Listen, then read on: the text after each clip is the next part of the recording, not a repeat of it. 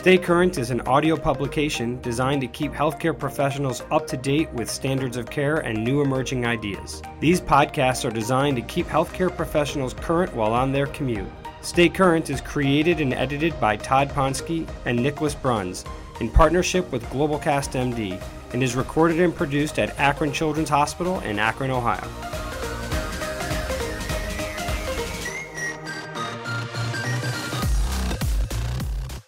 Welcome to Stay Current in Pediatric Surgery. Today we're going to be talking about Empyema, and with us we have Dr. Shawn St. who is, I'm sure, very well known to all of you. Shawn is Director of Research at Children's Mercy Hospital in Kansas City. He's also the Director of the Center of Prospective Trials. He's the Director of the Pediatric Surgery Training Program, and he's Director of the Surgery Scholars Program, where they have general surgery residents coming to do research there. And for those of you who don't know, Shawn has really been the leader in the world. Actually, I was going to say the country, but probably no one comes close to really the work you've done, Shawn, in getting pediatric surgery on the map in doing real research, prospective trials. Before you came along, we were doing a lot of case reports and experiential data, but you've sort of gotten us going on doing real research and prospective trials there at Children's Mercy Hospital, and you're certainly who we call when we want to get a prospective trial going. So, Shawn, thank you for joining us today. Well, thanks for having me, Todd. So, Shawn, the reason that we're going to talk about Empyema with you is that some of the work you've done has radically changed sort of the paradigm of how we manage Empyema. I remember I was giving a lecture at the fellows course on Empyema, and I stood up there and my first slide starts talking about doing a VATS, and everyone in the audience was shaking their heads at me saying, "You're old news, man. We don't do that stuff anymore." And I said, "What are you talking about?" They said, "Well, haven't you seen the paper out of Kansas City where they showed the whole new management using TPA?" So that was when I first found out about it, and over several years I've finally been convinced, and we have switched over at our hospital. And so we're going to get deep into how we deal with these very common and complicated patients sometimes. Let me first start out with a patient who, let's say it's a 3-year-old. In the winter months, he comes in with symptoms of pneumonia and has a chest X-ray that even shows early pneumonia. He's not in the intensive care unit. He's on the floor. He's having some very mild respiratory illness and fevers. And an X-ray shows evidence of an effusion. And how do you manage that patient? Well, there's several centers and authors that have advocated not treating an effusion for the sake of the effusion, but only when it becomes symptomatic. Okay. Defining that can be a difficult thing, and it takes, I think, some clinical acuity to try to figure out how much of this is being driven by their parenchymal disease versus their pleural disease. But typically, once it gets to be greater than a third of the chest, and you're having severe respiratory symptoms, it's the typical logic that at that point, when you have what you would define as a moderate or large pleural effusion, that they would clinically improve from aspirating that. And in a situation where you have an ultrasound that shows that it's free-flowing fluid and it's large enough that you believe that it's symptomatic and that they would benefit from tapping it, then we would start with a tap, and that will answer the question as to whether or not it looks like empyema in the form of frank pus. Now, if your ultrasound shows that there's solid material or septations, you've got it pinned down, you know that you have a clinically relevant pleural effusion that has solid material. Now we're going to treat it like empyema and go down the VATS versus fibrinolysis pathway, which we'll discuss in a bit. If they have greater than 10,000 white blood cells on their tap, which was one of the entry criteria for our trial of VATS versus fibrinolysis, they really do have an empyema. And at the time we were developing the trial, one of our infectious disease doctors had recommended, it was Mary Ann Jackson, who recommended that entry criteria. And we thought that might be a little too soft, but it turned out to be completely correct, that when you get that tap and it's 30,000 white cells, in the patients who randomized to VATS, you put a scope in and it looks like any other case of empyema that you've done. So those patients really do have empyema. So let me back up and clarify a few things that you said. First, I want to talk about the 1/3 of the chest, and I know that's somewhat arbitrary, but maybe not. No, it's entirely arbitrary, and there's a pretty elaborate algorithm that was proposed by the folks in Seattle, led by Ted Carter. He's a pulmonologist, and they had looked at calling it small, less than a quarter, large or moderate from a quarter to a half, large greater than a half. So that's just one. But even then, under each of those boxes, you have the branch of symptomatic, asymptomatic. So it's not something I would want to be quoted as pinning a number on or a percentage or anything else. I think I would just stick with it's a large pleural effusion that you clinically think is making an impact on how they're doing right now. And in the case of a free-flowing fluid collection, I think your threshold can be a little bit lower for tapping it because you don't lose a whole bunch for trying. So if you tap it and it is free fluid and it looks clear and it doesn't make them better, you've answered the question. Okay, this is somebody who's suffering from parenchymal disease. And then if they have a recurrence of their pleural effusion, you'll have a higher threshold for treating it the next time around since you know it didn't help them the first time you tapped it. Got it. And again, obviously, for the listeners out there, we're going to be getting into this new algorithm, and I'm going to want to explain I want you to explain the trial you've done and all of that and the algorithm. But just to start with, I think this part is great to know that you get the X-ray, you see a moderate to large effusion in a patient who's symptomatic. Getting a tap is probably a good idea, not only for treatment, but also for diagnosis to help guide you on what you're going to be doing next with that patient. Is that right? Right. Yeah. Shawn, there was a number you threw out, and I want to make sure I heard it correctly. The number of white blood cells in the effusion should be what? 10,000. Greater than 10,000. Okay. Yeah, that's what we defined as an Empyema, as an enrollment criteria for the trial. So that doesn't mean that number is right, that we haven't studied that particular parameter, just that's what we used as a yes or no, can they be in the study? And of the patients who had that criteria, who randomized to VATS, I can tell you it looked like just a regular Empyema once you put the scope in. Okay, so let's say you have this patient, because it sounds like, study or not, these patients are going to get an X-ray that show a large effusion that are going to get tapped. Tell me your algorithm and tell me about the study that you did to come up with this algorithm.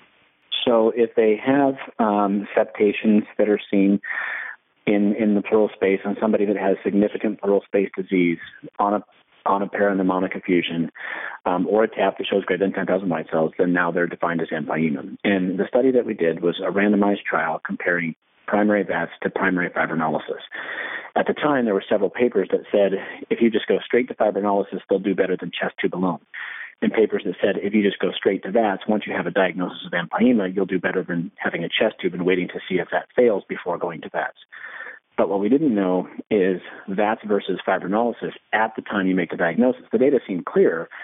Do chemical debridement, fibrinolysis, or mechanical debridement, VATS, as soon as you have a diagnosis. But the comparison between the two wasn't known. We looked at our own retrospective data, and we had a difference of over 2 days in the hospital in favor of VATS. So we couldn't really come forward with that data because they were managed by two completely different services. At the time, if you had fibrinolysis in our hospital, you were going to IR and the pediatricians were managing your chest tube. The surgeons were managing their own chest tubes after VATS. So there's a whole different clock and level of comfort for pulling the chest tubes, of course, whether they're on the medicine service or the surgery service. So this again argues why you need to be doing prospective trials.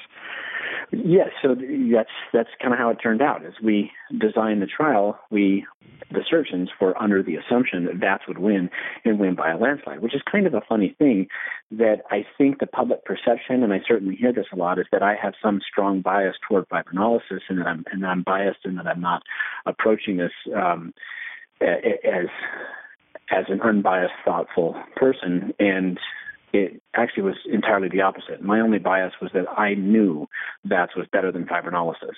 And it wasn't until we started the randomized trial.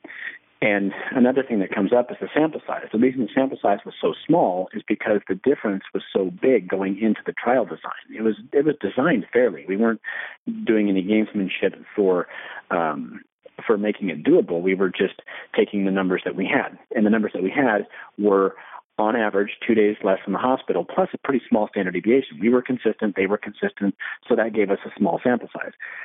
And once we started enrolling in the trial and all the patients were managed on the surgery service with the exact same protocol, it was really powerful to see with your eyeballs exactly how these patients were doing. And it was toward the end of the study that one of the fellows asked me what I would do if my daughter came in with an empyema, and I said I would just do the fibrinolysis. I don't think I'd enroll in the trial because it really struck me that none of those kids got sicker. Yeah. And I didn't even have the data yet, but what I did know is that sometimes you do a VATS, and with the barotrauma to the good lung and beating up the bad lung, they fly pretty close to the treetops sometimes after the operation. But nobody gets sicker with the fibrinolysis. I have to tell you, Shawn, after I did my first one, I walked in the next morning in the ICU. He was so sick that we transferred him to the ICU the night before. He was sitting up in bed, smiling, gives me the thumbs up. I said, "Can I take a photograph?" This is a photographic memory of what it looks like my first TPA patient. So I found the same thing. And I want to clarify something that you mentioned just to say it again. At least what we do know, before this trial even, is that chest tube alone is not adequate, correct? Right. Okay. Yeah, that's pretty clear. Okay. Now, Shawn, you had mentioned that, let's say the patient has persistent fever, but is doing respiratorily okay, and they're eating okay, so you let them go home on I'm assuming IV or maybe even oral antibiotics. What's the end point there? That's a really interesting question because when we had worked on the community-acquired pneumonia guidelines with the IDSA group, the expert recommendation, and this is just infectious disease doctors saying, okay, there's literally nothing out there, so we're just going to have to throw out a number that we think is reasonable and prudent, and that was 10 days, which was a grade D recommendation based on no data whatsoever. And so that got us to thinking, well, what are we doing in our own hospital? If we're following these protocols, what happens once we're done? And so we looked at our own experience and found that we had a shocking average of 19 days of antibiotics after being afebrile. Now, the recommendation from the IDSA guidelines was that you would do 10 days after afebrile, but didn't define the other criteria. So we had an average overall of 25 days, with 19 being after afebrile, and 40% of the patients had complications from their antibiotic therapy, ranging from diarrhea to fungal superinfections. So with that being the case, we clearly had a problem. So we took the data, reviewed it with the rest of our ID group, and came up with a prospective protocol moving forward to try to truncate the antibiotic therapy. And the protocol that we now use, that we put into place last fall, in order to measure our results prospectively, this isn't something we can randomize around because we have no event rate. Historically, we have no recurrent empyema. And you know that once you get it treated, your chances of having another empyema is next to none because it's typically a cement space. It's typically gone. But with a zero event rate, there'd be nothing to randomize around. So instead, we just truncate the investment. And in our case, we said 7 days after meeting all the following criteria, you've completed your fibrinolysis, you're off oxygen, and afebrile. At that point, 7 more days of antibiotics. Some people are afebrile before they even complete their fibrinolysis. That's just not part of their disease. So they have to at least complete the fibrinolysis. And if they are afebrile and they've completed their fibrinolysis, but they're still requiring oxygen, that would be another criteria to not start the clock yet. Once all those 3 criteria are met, then they can start their 7-day course. And they can go to orals if they're a candidate. Now, sometimes you're dealing with, little babies that aren't going to be taking the medicines, and they just get a PICC line. Mm-hmm. But that's a clinical decision. That's not part of the algorithm. The point is having an algorithm to guide the care so that it's not a simple matter of just continuing antibiotics for any subjective period of time, which is clearly what had happened in our past because we had protracted courses that were highly variable. And so there was clearly no thought going into, there was no systematic thought. There was lots of thinking, but it was lots of different people coming up with different conclusions, as opposed to saying, well, let's just at least establish some hard criteria for stopping antibiotics. So now you've got, let me hear how this all happened. So now you've got this patient, 3 years old, has a pneumonia, has an X-ray that shows a moderate to large effusion. He's some tachypnea. He's on a little bit of oxygen. And I'm assuming then you would get an ultrasound. Is that right? Yeah, that's where it would start. Okay. You get the ultrasound and not a CAT scan. Right. There's plenty of data to say that looking at empyema, trying to diagnose pleural disease and identifying stranding, the ultrasound has no disadvantage to CT.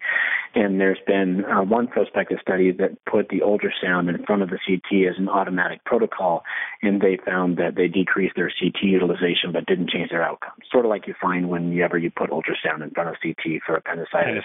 You decrease your CT rates, but you don't really change a whole lot else. Great. Okay. So now you get an ultrasound, and we talked about the fact that if it's either way, if it shows an effusion, free flowing or not, you're gonna tell me what you do then. Well, if it's free flowing, then that's when you would go to the tap and make a decision. If it shows that you've got septation and solid material within the pleural space, and you think that you have enough disease to warrant treatment in the pleural space, you're on the empyema pathway. And so then they would get typically a 12 French thal chest tube and 3 rounds of TPA. And what we had used in our initial protocol was 4 milligrams of TPA mixed into 40 mils of normal saline. Sometimes the pharmacy sends up the mix. Sometimes they just send up the powder, and we mix it right there. And then that's put into the chest tube and allowed to sit for 1 hour with a clamp on the chest tube, so a dwell time of 1 hour, and then put it back to suction to get it back. That's done at the time of diagnosis at 24 and at 48 hours, so 3 doses over the course of 48 hours. And that's that. Who puts in the TPAs? Are the nurses or the physicians? It's the physicians. Okay. And so the surgery fellows do it. They typically teach the junior residents how to do it early on so that they don't have to do it. And if interventional radiology does it, then they've got nurse practitioners that come up to the floor to do it. Okay. So 12 French catheters placed. TPA is put in immediately. You don't wait hours or days to put it in. You put it in right after you put in the catheter. Yeah. And let it dwell for an hour, drain it, and then repeat that 24 hours later. Right. And to get back to the data, the trial that we did showed that there was no difference in length of stay. And there was a 1 in 6 failure rate, so 16% in our study. And at the time, just recently published out of Great Ormond Street by Sanapa et al., they had found the same thing, that there was no difference in length of stay and a 1 in 6 failure rate. They had more patients. They had enrolled 60. So at this point, we had a lot more patients than just the 36 we randomized. We had effectively 100 patients randomized between us and Great Ormond Street. And their protocol was the exact same as ours, except they used urokinase instead of TPA. They had a 4-hour dwell time instead of a 1-hour dwell time. But otherwise, the study was set up almost exactly the same.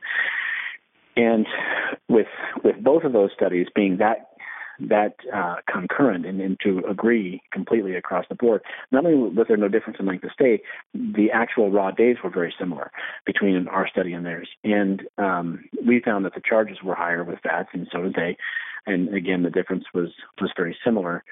But what came out of that, and the reason that we moved forward with such confidence in our conclusions, was that now with those 2 studies together, you can safely say that you're not getting an advantage from an operation when you're comparing an operation to not an operation. So the 2 aren't an equal comparison by any means. So if you're getting equal results without requiring an operation, then there's no way you can recommend the operation. And there's really no way a parent would sign up for that. You say, well, we can take you to the operating room and do this, or we can not, and the results are the same. Everyone's going to say, let's do the not. And then just in the past couple of months, I think it was in the fall, the paper came out of Spain where they had done a randomized trial in 100 patients, also using urokinase, and they found the exact same thing. There was no difference in length of stay, and they had a 15% failure rate. So now with 3 randomized trials, all showing the exact same thing, and 200 patients randomized, I think we feel pretty good that data is real, and we don't have an observation error because of the small sample size that we had in our study. And after we finished that study, then we carried on with that protocol in place. And after treating 100 consecutive patients, We reported that experience at the AAP. That's now in the Journal of Pediatric Surgery.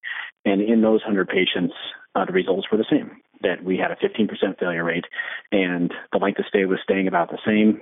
And the interesting thing was one of the concerns about fibrinolysis is that you would make the subsequent operation harder. We didn't find that to be true.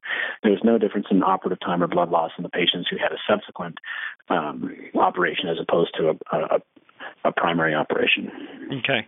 So I want to address some semantics just because this used to be my argument and I've heard others say the same. I know that I believe that at Kansas City you do a lot of this at the bedside, but I know that there are some institutions that put in these catheters in the operating room. If they need sedation, that they don't have sedation available in the patient's bedside or in a sedation unit. So then they would say, okay, well, you're going to the operating room, you're giving sedation either way. One is you put in a trocar and the other one is you put in a catheter. Is there really that much difference between the two?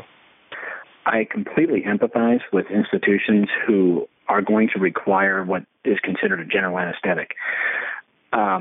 We had a baby during the trial, and now it seems that we almost never have the situation because our sedation team is good. But they wouldn't sedate on the floor because it was a baby and it was soaked kidney and sick. And we went to the operating room and we didn't intubate and use positive pressure ventilation. So we did sedate and then slipped in the 12 French valve chest tube, and then they go down that course. I empathize with the logic, go ahead and put in one port, do a limited debridement, and then leave a chest tube. The downside, now that I've thought about that more, is that you're nullifying some of your advantages. You're still creating that mechanical debridement, and you're going to kick up their serum response, and you're putting them on the ventilator with positive pressure ventilation to the other lungs. So you still end up going down that pathway. So if I'm in a situation that we're going to have to go to the operating room, I'm going to employ an anesthesiologist. I'm going to ask that we don't intubate, and I'm going to put in the needle-guided 12 French valve, which is really innocuous. I mean, I think it's less of a to-do than putting in a PICC line just because of the amount of time it takes of mucking around to get a PICC line in when you can literally do this in less than a minute. Right. And I think that's a helpful argument on doing the fibrinolysis, and the argument about the doing the sedation at the bedside. You know, a hard part is at our hospital and others, when they're sick enough that they need this done, they're usually pretty tachypnic, they're usually pretty sick, and they usually don't qualify for bedside or sedation unit sedation. So, in an older kid, we won't even bother with the sedation. We've done this several times where you just say, you know, we're going to inject this with local anesthetic. It's going to burn for a second, and then that'll be that. Yep. Okay. So I think we've got the algorithm pretty clear. But one of the things I wanted to understand, do you get a chest X-ray do you need to get a chest X-ray every day?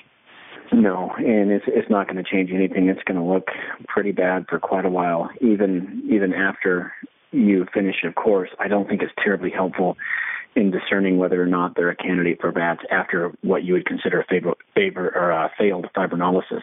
The chest X-ray is not going to look that different, so it's not entirely useful.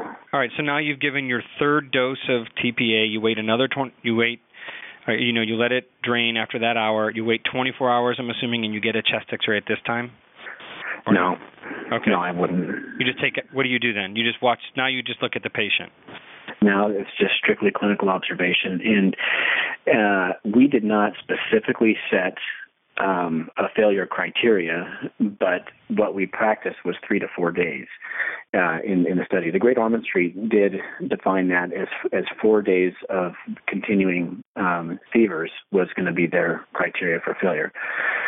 Since we've completed the trial, and this came out a little bit in our paper on the 100 consecutive patients, we become more patient with fevers. We realized that they're going to continue on their antibiotic therapy anyway, whether regardless, because of their parenchymal disease that started the whole process. So with that being the case, the fever shouldn't be the determining factor for considering that. It would be not able to get out of the hospital, so requiring oxygen, not eating well. So in other words, they're still sick. Those are the patients that we would begin to consider a failure, and typically about 4 days is when we would start to think about it. And so at 4+ days, they're still sick. Then we start with imaging the pleural space and start with an ultrasound. And if you see that you have pleural space disease, then you would be a candidate for VATS. And the question frequently comes up, what about a second round of fibrinolysis? If there's nothing to explain why the first round failed, then a second round isn't indicated. We do see sometimes that a second round is or is not indicated? It is not indicated, right? Okay. So if your tube is in the right spot, there's still all this pleural space disease that's in continuity with where your tube is, then I wouldn't recommend a second round. What we do when we do recommend a second round is when you see that you have your chest tube is not putting out much, it's effectively walled off, and you see a big collection somewhere else in the chest. We would pull that tube, put an image-guided tube into the walled-off collection that's not in continuity with the space that seems to have been cleared out by your initial tube, and then do a second round of fibrinolysis, because you've got a temporal explanation for failure that's regional, as opposed to you see that you have a very similar looking empyema, but your fibrinolysis didn't work. And so that doesn't happen very often. So most of the patients in the situation that they have severe pleural space disease after fibrinolysis and they still are clinically ill after 4 or 5 days, then they would go to VATS. And clinically ill is having trouble with oxygenation or feeding, but not fever. Fever is not. Right. Yeah. Okay. Is there a patient who should not go to VATS after an apparent failure of fibrinolysis? Yeah. The patient that has extensive pulmonary necrosis. So sometimes you get an ultrasound, it's not too terribly impressive, and they're quite ill, and then you can move to a CT. And if you see extensive pulmonary necrosis, then those are the patients that I think you risk hurting a lot more than helping by manipulating the lung at all. We have all seen those patients from the experience when primary surgery was the way to manage empyema, that ended up with these really protracted courses of bronchopleural fistulas and ended up with those Heimlich valves for months on end. The only way you can get into that bad of a situation is if you're getting into the proximal lung. The peripheral lung lesions heal, and that's only going to happen if you're operating in the field of necrosis and debriding that necrosis. So that's somebody that we would not touch and just continue antibiotic therapy in perpetuity. Let me really, I just want to make sure I understand this correctly. So you have a patient who qualified to get fibrinolysis. You do the fibrinolysis, and after the end, they're still in respiratory, not I want to say distress, but they're ill. And you get a repeat ultrasound which shows fluid. I want to make sure I understand this. Do you always get a CAT scan first, or only if you don't see fluid? So that if you see fluid, you go to VATS, but if you don't see fluid, you get a CAT scan? Explain that. If you don't see fluid, you may want to get a CAT scan to further figure out what's going on. Because even though you typically will see an abscess if it has an air fluid level, you might find a peripheral well-formed abscess that doesn't have an air fluid level on the CT, but that's sort of a judgment call. The patient that probably doesn't need a CT is somebody who gets an ultrasound that looks just like your first ultrasound did, where you have fluid, septations, and you've got room. So even if you have some parenchymal necrosis in that circumstance, you have a pleural space to work on. So you are still going to follow the basic principles of a VATS, which is to kind of leave the lung alone. Yeah. And you're going to clean out that pleural space. Yeah. But if you see that the pleural space is unimpressive and is not adding up with their clinical picture, that's when you may want to go on to a CT scan to figure out what's going on. Okay, and if you do the VATS and the lung looks really nasty, black lung, looks necrotic, do you touch it or leave it alone? Leave it alone. Okay. And if the patient who didn't have much pleural fluid on the ultrasound gets a CAT scan and sees pulmonary necrosis, but he's ill, Shawn. I mean, this kid is on the ventilator and is having super high fevers and a white count and is very sick but doesn't have much pleural fluid but has necrotic lung. Would you still sit tight on that patient? Absolutely. There was a patient that had complete pulmonary necrosis. Now, severe chest wall abnormality, multiple other problems. So there was one hemithorax that was very small to begin with and one that was normal sized. And then the small size ended up with this diffuse necrosis. It just looked on CT like there was just no viable lung there at all. And persistently ill, the surgical recommendation was absolutely don't touch it. So we talked with our cardiac surgeons. We all looked at this. We agreed that you could try to do an intrapericardial pneumonectomy, and it would still be incredibly risky, but that would be a last step after many months of antibiotics. And so we started down this many months of antibiotic pathway, and it was the suggestion to get a needle biopsy to try to help identify the bug at a more peripheral level. And with the needle biopsy, that patient died, exsanguinated out of the wound and into the bronchi. So I think that patient drowned more than exsanguinated. But the point was that lung does not tolerate being touched in that situation.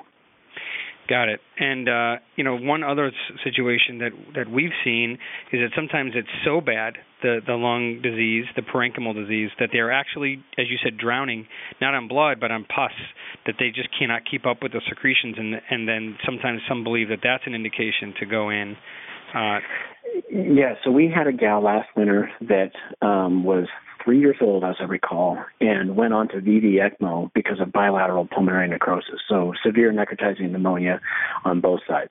Already had chest tubes on both sides, not putting anything out, not pleural disease. Stayed on ECMO for almost a month, even though the CT showed hardly any viable lung on either side. And we did not operate. We didn't touch that lung. And she came off ECMO and did fine. And I'm convinced that she would have not survived if anybody would have tried to operate on that lung in either side. Okay.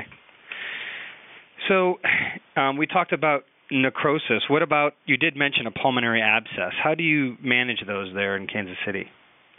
Well, it's been reported in a handful of reports that a well-defined peripheral abscess can be drained. And we would follow that same line of thinking. But in general, multifocal abscesses, complex abscesses can be treated like necrosis and just sit tight. Even fields of abscesses in patients with underlying disease will typically heal up by just being patient. Okay, so do you recommend any maneuvers to help drain the abscess, postural drainage or anything like that, or just time? Again, those things have been reported, but I think you just have to look at the clinical situation to see if it's a proximal enough lesion that you think postural drainage would help. But if it's well seated in the parenchyma, it's kind of far-fetched to think that's going to make a difference. So you would never place a drain into a pulmonary abscess? Yeah, so that has been reported for a well-defined peripheral lesion. But I think those two criteria would have to be pretty clear. I would like to see that it's well out into the lung parenchyma and it's got a thick rind to it so that you know you're not going to be getting into airway. You're going to be just getting into abscess. Okay. When that would be drained, would you ever? I've actually never done that, but if you did, would you leave a catheter or just aspirate the fluid? So the situation that we've had where we've gone that IR pathway, we have left a drain, a little JP, and took it out and treated it like any other abscess. And they didn't get a bronchopleural fistula? No, that one worked. Good. Shawn, I have a few quick questions for you. Number one, in these patients that have this pulmonary necrosis, they get better and they're doing okay. Have you ever gone back to resect the lung later? No. That's been the remarkable thing, is that lung heals. It really, it really is a remarkable thing. And the extreme example that I gave, I really, not myself, but literally everybody on our team felt that there was no chance of survival after 2 weeks of ECMO and no viable lung on either side. And that kid left the hospital without oxygen. So amazing. The lung does figure it out. And you talk about TPA. Is there any, and you did mention urokinase in Europe. What other options do we have in the United States or worldwide? Worldwide, at this point, with streptokinase coming off the market, is urokinase or TPA. And since urokinase isn't available in the U.S., then it's just TPA. Okay. And so there was a randomized trial done in adults that suggested you could get more rapid clearance by adding Dornase or DNase to the mix. So we looked at trying to start a randomized trial here, and it's not approved for intrapleural use.